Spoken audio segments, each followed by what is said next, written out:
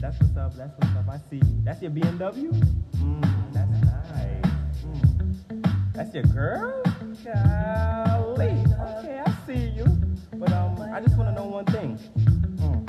You ready? Why the fuck you lying? Why you always lying? Oh my God. Stop fucking lying.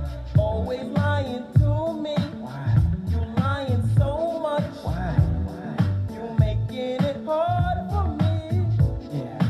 Every time you tell me something, I figure that you're lying. Ooh, it's almost like you faking. Oh yeah. Yeah, I know you're lying, but you sound excited, and you know that I know that you lying. Oh girl, I'ma keep on lying to you, until you think it's the truth. Now girl, I know you fibbing, oh you know you can't help it. You know what I wanna know.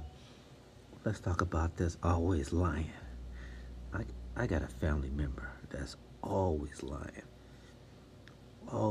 to his females, making excuses, doing this and that, telling them this and that.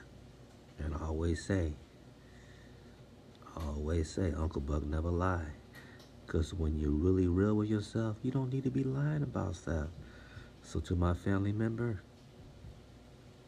and I know Shayna know who I'm talking about, just quit lying. You don't need to be lying.